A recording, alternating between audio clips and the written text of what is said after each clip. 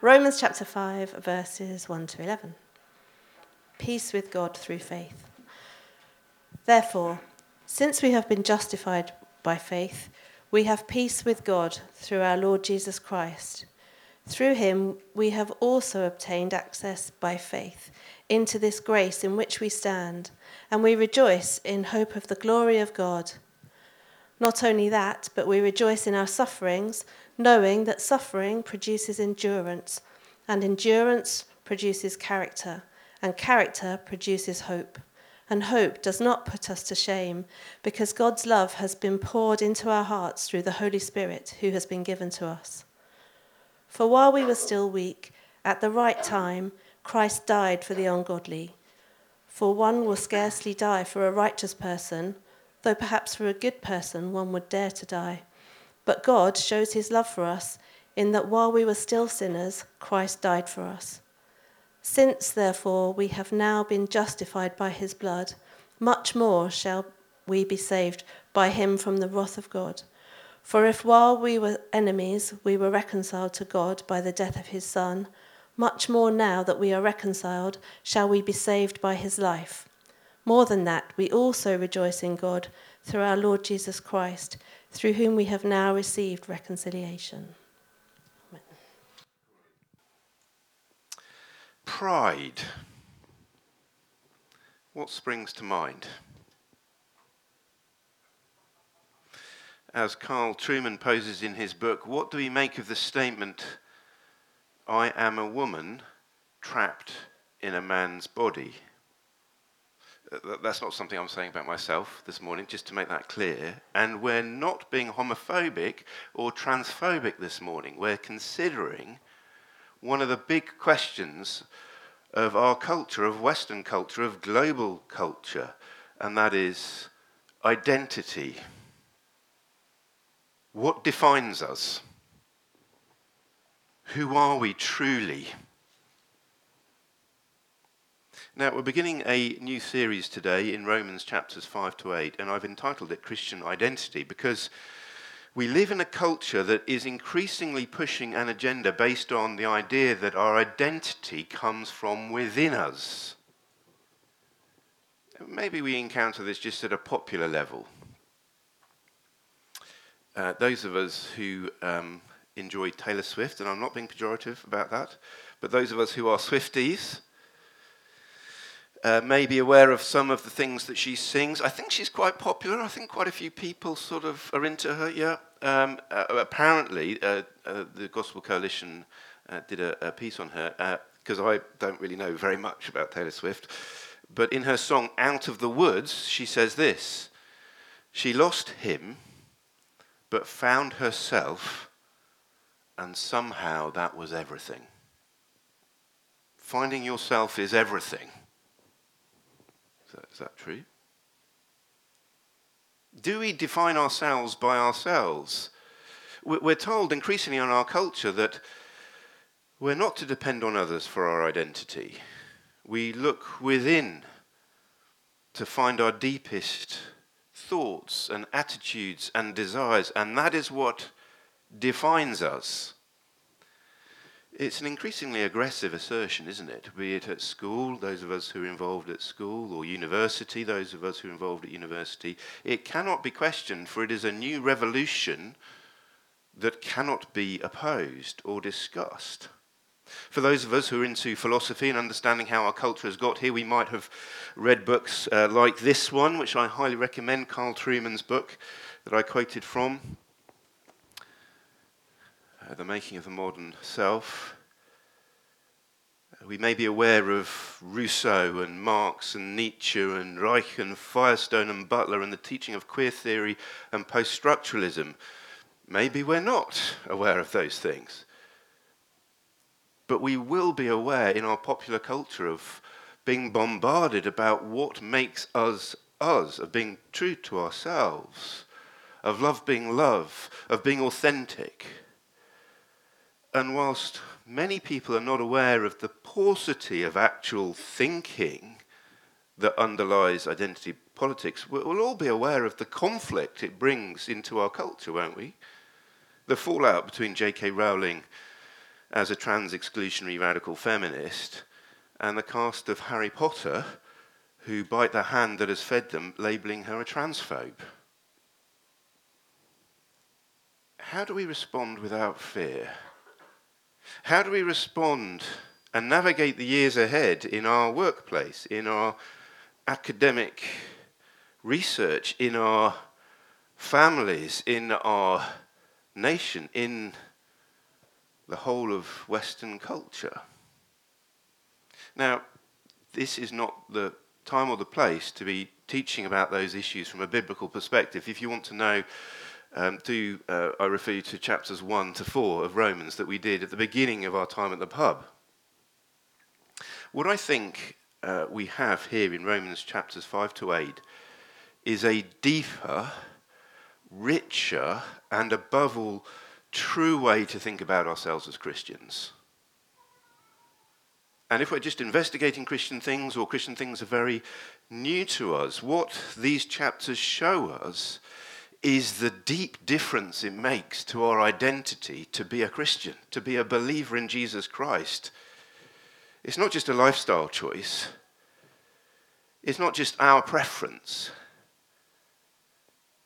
We are actually trusting in some person outside ourselves who is everything.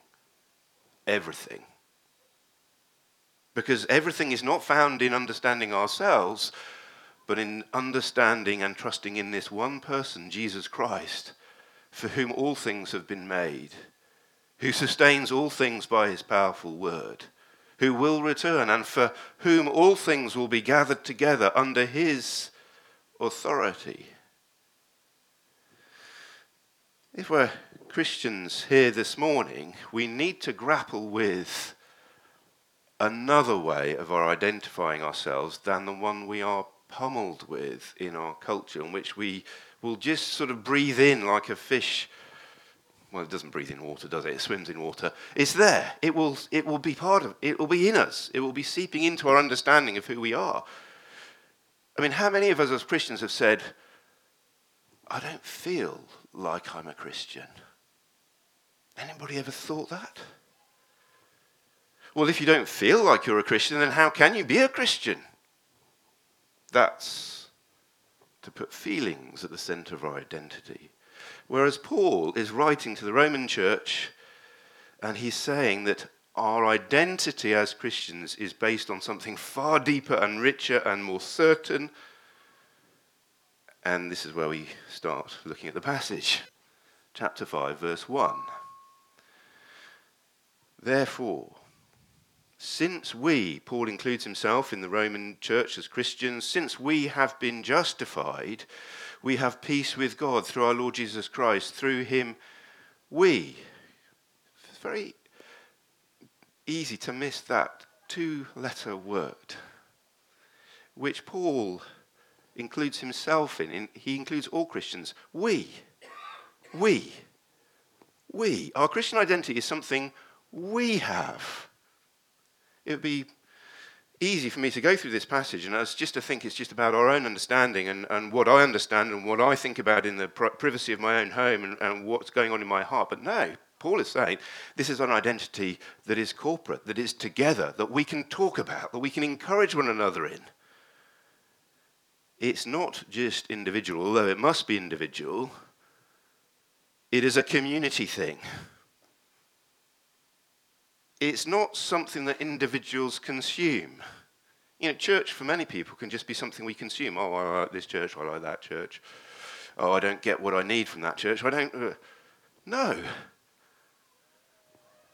That's making Christianity something capitalistic, something that is a commodity that can be marketed, that you can consume and you can judge. No, Christianity is not like that. It's not for individuals. It's for the we, the together.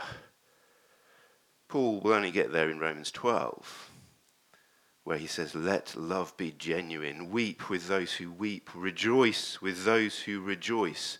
And that community emotional life comes out of the identity of chapter 5. We could say that chapters 1 to 4 in Romans are how we're made right with God, justification by faith alone. And these chapters are, if we are justified, 5 to 8 chapters, if we are justified, if we've trusted in Jesus Christ, we are together in him. We, all Christians, are together in Christ. We are united to Christ. 3 points this morning. Faith in Jesus Christ brings glorying in past justification. Faith in Jesus Christ brings glorying in past justification. That's verses 1 and 2. Secondly, faith in Jesus Christ brings glorying in the fruit of suffering. And then faith in Jesus Christ, thirdly, brings glorying in God. Now, I know glorying is a bit cumbersome. It's a bit sort of clunky, isn't it? I'll explain why I've chosen that word rather than how it's translated in the NIV as boasting and in the ESV rejoicing. But this is foundational. Verses 1 and 2, faith in Jesus Christ brings glorying in past justification, is foundational to your and my identity if we're Christians here this morning. If there's 2 verses to memorize and pore over this year, these would be they, I think.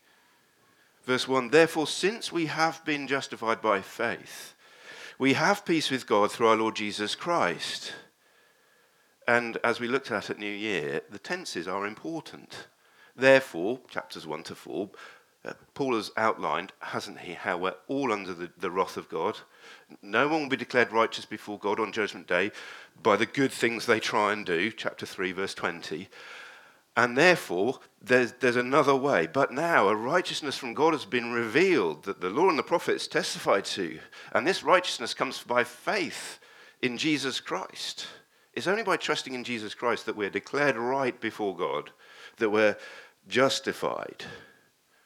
And chapter 4 is, well, that's how Abraham was justified, and that's how David was justified. That's how anybody's ever been justified in the Old Testament, by faith in what God's promised. And it's independent of our feelings. Justification is not based on what we feel. It's based on what Jesus Christ has done and whether we've received that gift and trusted in him. We can't have missed this week, can we, the scandal of the post office submaster thing, the Horizon thing. And I don't know if you've watched the TV series about the the submaster scandal and what's his name? Banks. Was it Tony? Sorry? The guy who basically spearheaded taking on the post office. 20 years in the waiting. And there's scenes in the TV series where people are taken into court. And there's one particular moving scene where all the sort of supporters of this lady join in. There's about 70 of them in the courtroom. And yet she's justified. She's declared innocent, free to go. It's not a feelings kind of thing. How did she feel then? I don't know. Maybe confused, bemused, not quite sure. What's going on here? The court of law said you're free to go. Not guilty. Innocent. If you or I have trusted in Jesus Christ, we have been declared by God in his court of law innocent. Not guilty. Why? Because another has taken the punishment we deserve. And another has given his perfect righteousness to us. So God now sees us as he sees his only Son, Jesus Christ. He sees us, he treats us as righteous. Because those who have faith in Jesus are righteous. The righteous will live by faith. If we've trusted in Jesus Christ, we are righteous in God's sight. And that's a 1-0 kind of thing. If we trusted in Jesus, if we've received the gift that God offers,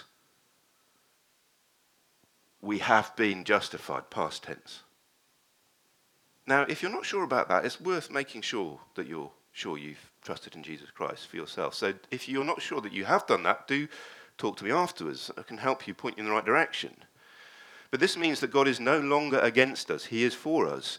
As we saw through him, that's through Jesus, we have also obtained access by faith, by trusting in Jesus, into this grace.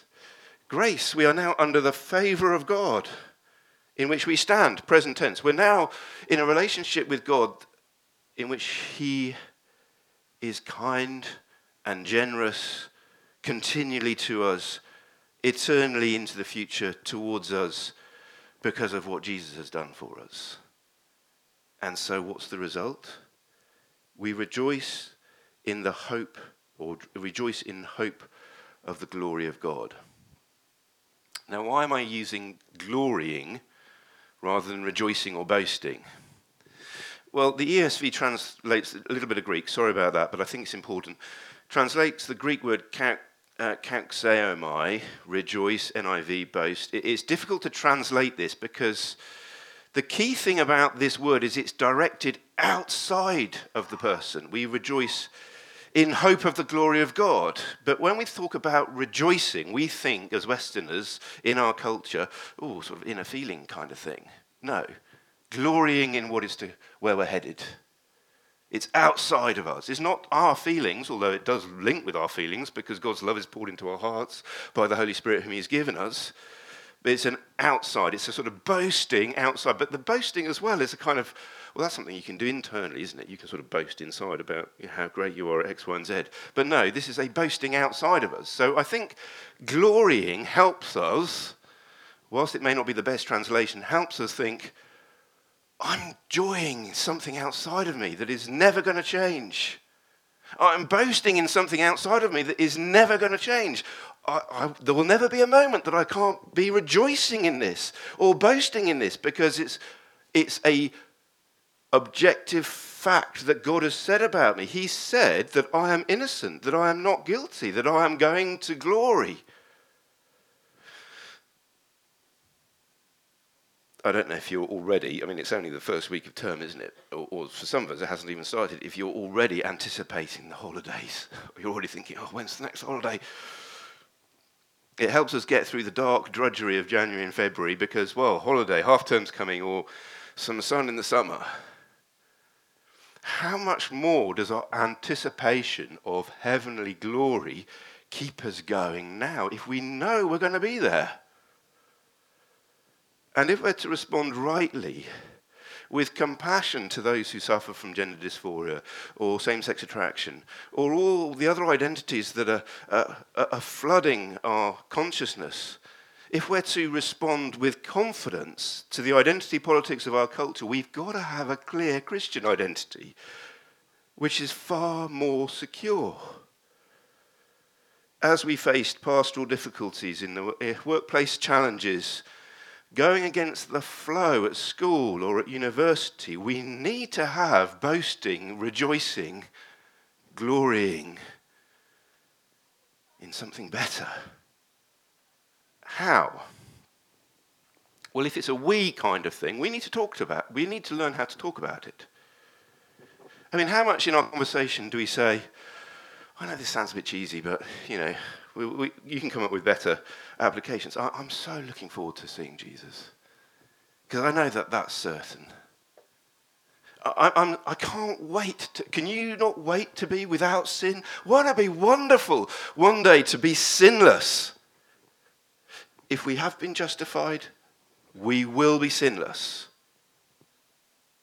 Won't it be amazing to live in a world where there is no more death or sin or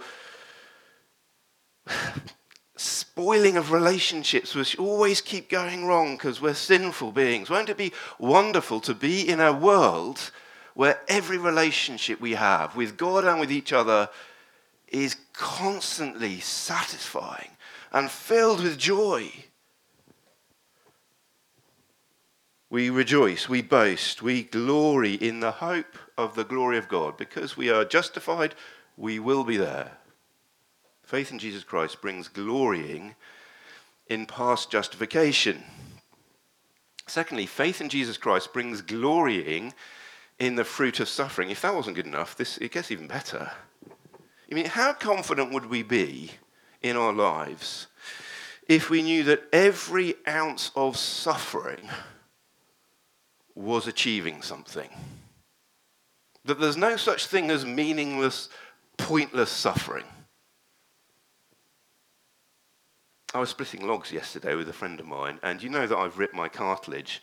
And I know people are encouraging me probably to look after things. Maybe that was not a wise thing to be doing. But anyway, I was splitting logs, and the axe was, it's great, loving it.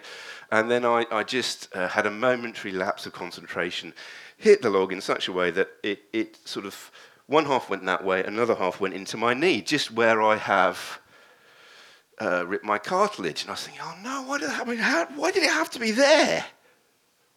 I mean, the bruise, could have hit me somewhere else. I remembered what I was preaching on today. No, John, God is in control. He knows what he's doing with every second of our lives. And Paul is trying to encourage the Roman church that all suffering is achieving something, down to the smallest details. I mean, wouldn't it be great if we had the strength of identity that whatever suffering we face is achieving something for our good and glory in the long run? If you've visited Rome, and I'd love to visit Rome at some point, you've probably gone to the Colosseum. And there at the cross in the Colosseum marks where hundreds of Christians went joyfully to their deaths. Men, women, children, whole families eaten by lions. Such strength changed the world. This is what Paul wants his hearers, who obviously heard what he had to teach them, and put it into practice. Verse 3, more than that, or not only that, but we rejoice in our sufferings. Paul's not saying we rejoice in suffering itself, the evil that causes suffering, but we rejoice in our sufferings, knowing that suffering produces endurance. Endurance produces character, and character produces hope. And hope does not put us to shame, because God's love has been poured into our hearts through the Holy Spirit who has been given to us. We know God loves us if we're justified, because not only have we got that objective demonstration of righteousness in Jesus' death and resurrection in our place, we have this subjective experience of the Holy Spirit at work in our hearts, so that when we suffer, we know that God is achieving something in it. Because we have been justified and we're going to glory, well, all the suffering in between is just part of the process of being conformed to the image of his Son, made like Jesus. Let's just slow down and look at the argument. We'll start at the end of the argument. He finishes with the Holy Spirit having been given to us. If you're a Christian here this morning, you have been given the Holy Spirit because you have been justified. Same tense. And the Holy Spirit has been given to us so that we experience something of God's love being poured into our hearts. And when we need that, we call on the Holy Spirit, don't we? Lord, assure me of your love afresh. Fill my heart afresh with the love that I know you have for me because of what Jesus has done on the cross in my heart. It's an experiential thing. But it's not just an internal thing, is it? It's a feeling that's related to the objective truth of my and your justification. And even when we're suffering, we can be praying for, talking with each other, that whatever we're going through, it's producing character in us. And it's a forward-leaning character. The Christian character is looking forward to glory. It's thinking, I will be with Jesus one day. Lord, make me like him. You might have to chip bits off me. It might be painful for me to be honed and fashioned into the image of your Son. But I'm happy with that. Because I will see Jesus and I want to be like Jesus, and I know that everything you will do, every second of every day of my life since my justification, is to that end, because you have promised.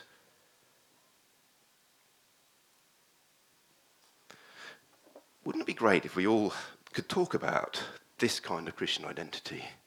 It's a win-win situation. When life is great, we're being conformed to the image of Jesus. When life is rubbish and we're suffering, we're being conformed to the image of Jesus. Now, just on a personal note, not all Christians think like this. And I didn't think like this until more recently. When I, as you know, lost my career leaving a particular church post, and we lost our home and status and family stability, the family just went, nuclear. Several people said to us, "You've been faithful to God for taking that stand. He will bless you." By which they meant health, wealth, a successful new church. And there's lots to give thanks for. I'm not dissing what we're doing here. But whilst there have been many blessings, it's a cruel and untrue thing to say, isn't it? That obedience to Christ, faithfulness to Christ, means blessing in this world, because that's not what Scripture teaches. That God loves us is secure in something far more reliable than how our lives go. It's secure in Him. I mean, do you think the same person, people who said that to Mim and myself, could say that to the Christians as they went into the Colosseum? "Oh, you've been faithful to God. He's going to bless you." Really? Being eaten by wild beasts? Or fodder for gladiatorial combat? No, you've been faithful to God. He will use all your suffering for your glory in the world to come. You are united to Jesus Christ. You have the hope of glory. There is a kind of evangelical prosperity gospel that if you obey God, you'll be blessed now. Your church will grow, your family will be Christian, you will enjoy psychological peace. No, Paul says none of that.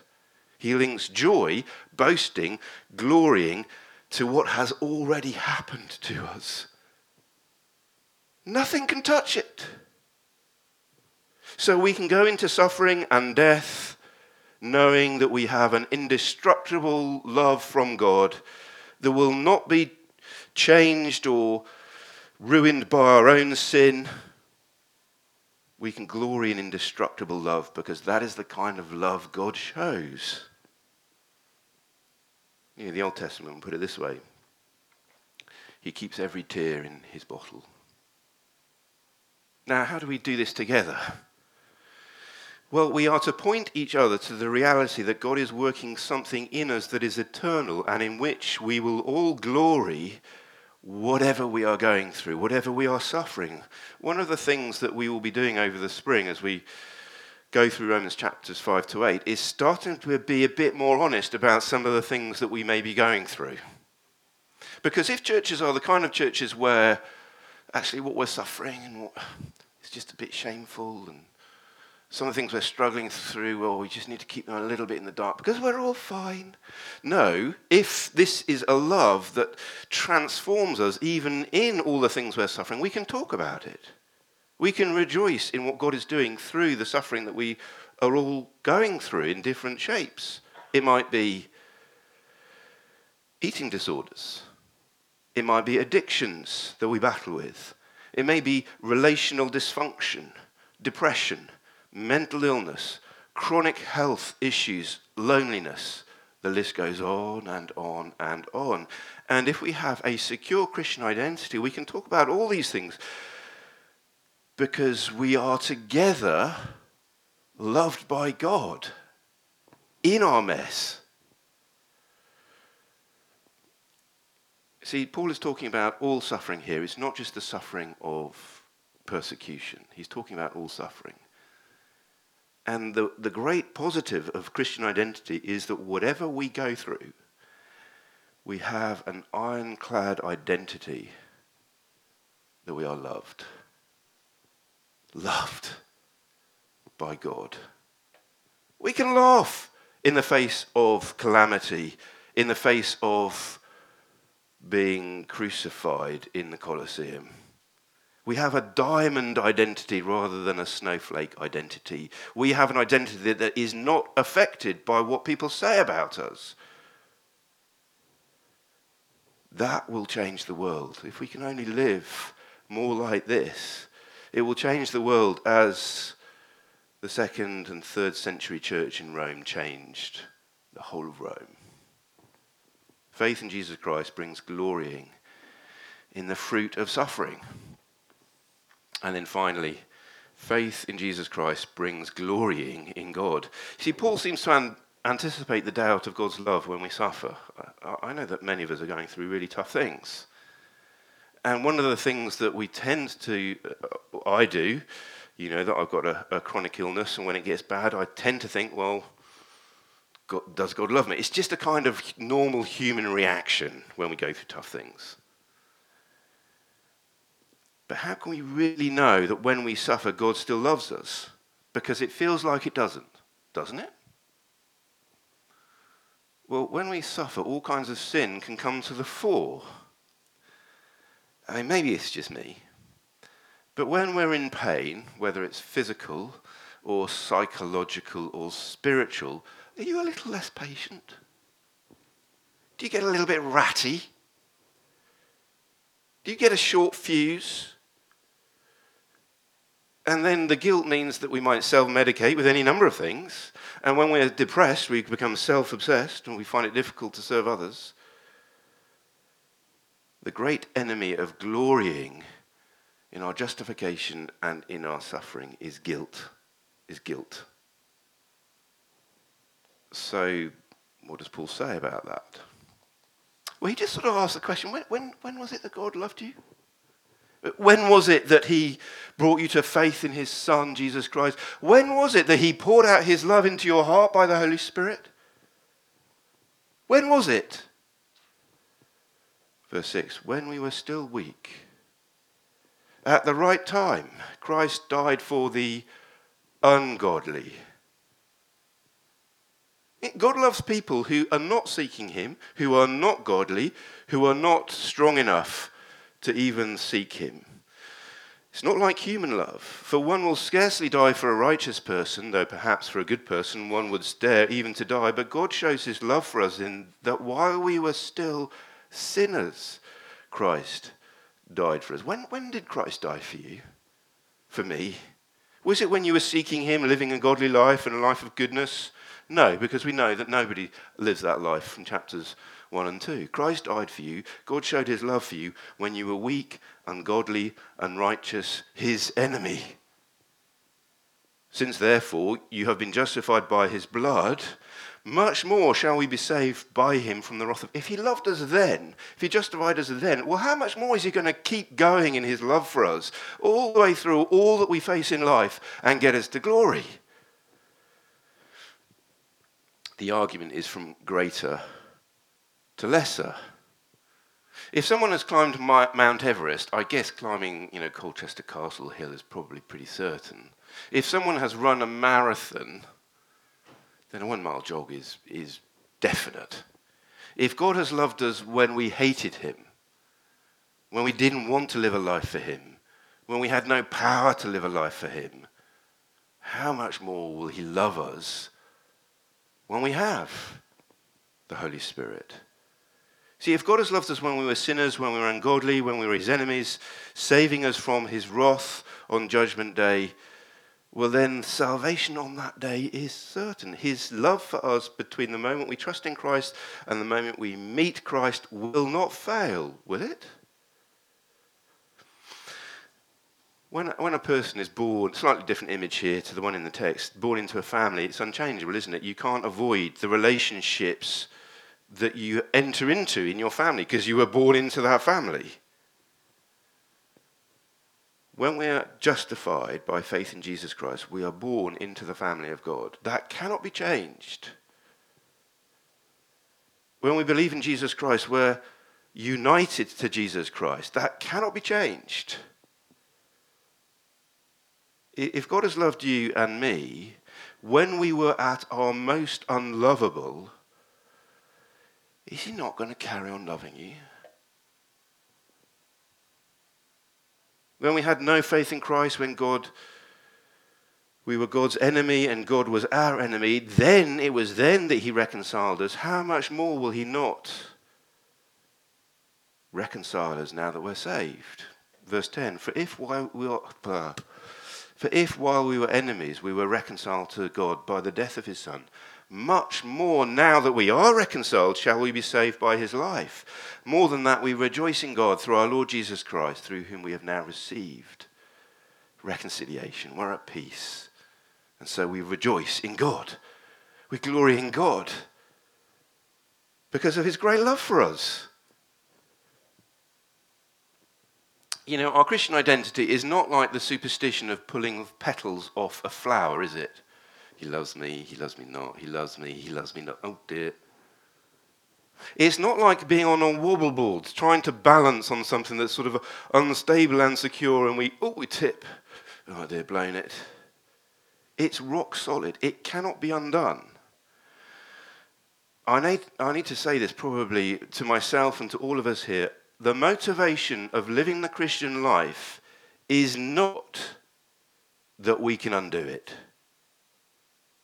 I'll just say that again. The motivation for living the Christian life is not that we can undo it somehow. Paul teaches that our justification, faith in Jesus Christ, leads to union with Christ. We have been joined to Jesus Christ.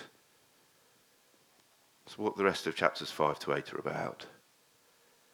How do we speak about this as I close? We need to tell each other as Christians, we need to talk about this as Christians, that we are united with Jesus Christ. We are in him. It's the most common way Paul has of defining what a Christian is. Someone who is in Christ, joined to Jesus Christ, married to Jesus Christ. It means that all our suffering is meaningful. It means that our entry into heaven is assured by Jesus Christ. It means that we are living now in obedience to Christ for the rewards of heaven. Jesus talked a lot about rewards, didn't he? Which assumes, A, that we will be there to receive the reward, and B, that God knows even the slightest cost to us of following Jesus, like giving someone a glass of water, will certainly not lose his reward. Do we think like that? Do we encourage each other like that? Oh, it's great that you did that thing for church. Jesus will reward you in heaven. Oh, you've been serving in the kids' work or in the music or leading, or you've put out all the cups again. Oh, you'll receive a reward in heaven when you see Jesus. Do you see the way of talking is certain? It's saying we will be there. There's motivation in serving Jesus now. Our identity is secure. See, being a Christian is so good. It gives us an identity that is indestructible and certain and outside ourselves, not based on our feelings. It's based on the love of God that is such a love that loves us when we're horrible, so that we can love each other when we're horrible. Well, let's glory in that, shall we? Let's boast in that. Let's rejoice in that. Because that really is everything, isn't it? Not just finding myself. What we've just been taught, isn't that everything? If we could have that identity, there'd be no stopping us. Let's just pray. Let's just pray. Father, thank you so much for the identity that you have inspired the Apostle Paul to teach the Roman church. Lord, we thank you that he lived by it, that he suffered with joy, that he rejoiced and boasted and gloried in what Jesus Christ had done on the cross. And despite his sin and all the things that he was battling with, he knew he would receive the crown of glory upon his death. Lord, we thank you so much for this teaching that is so vital and central in our day and in our culture. Please help us each to understand more clearly who we are in Jesus Christ. Amen.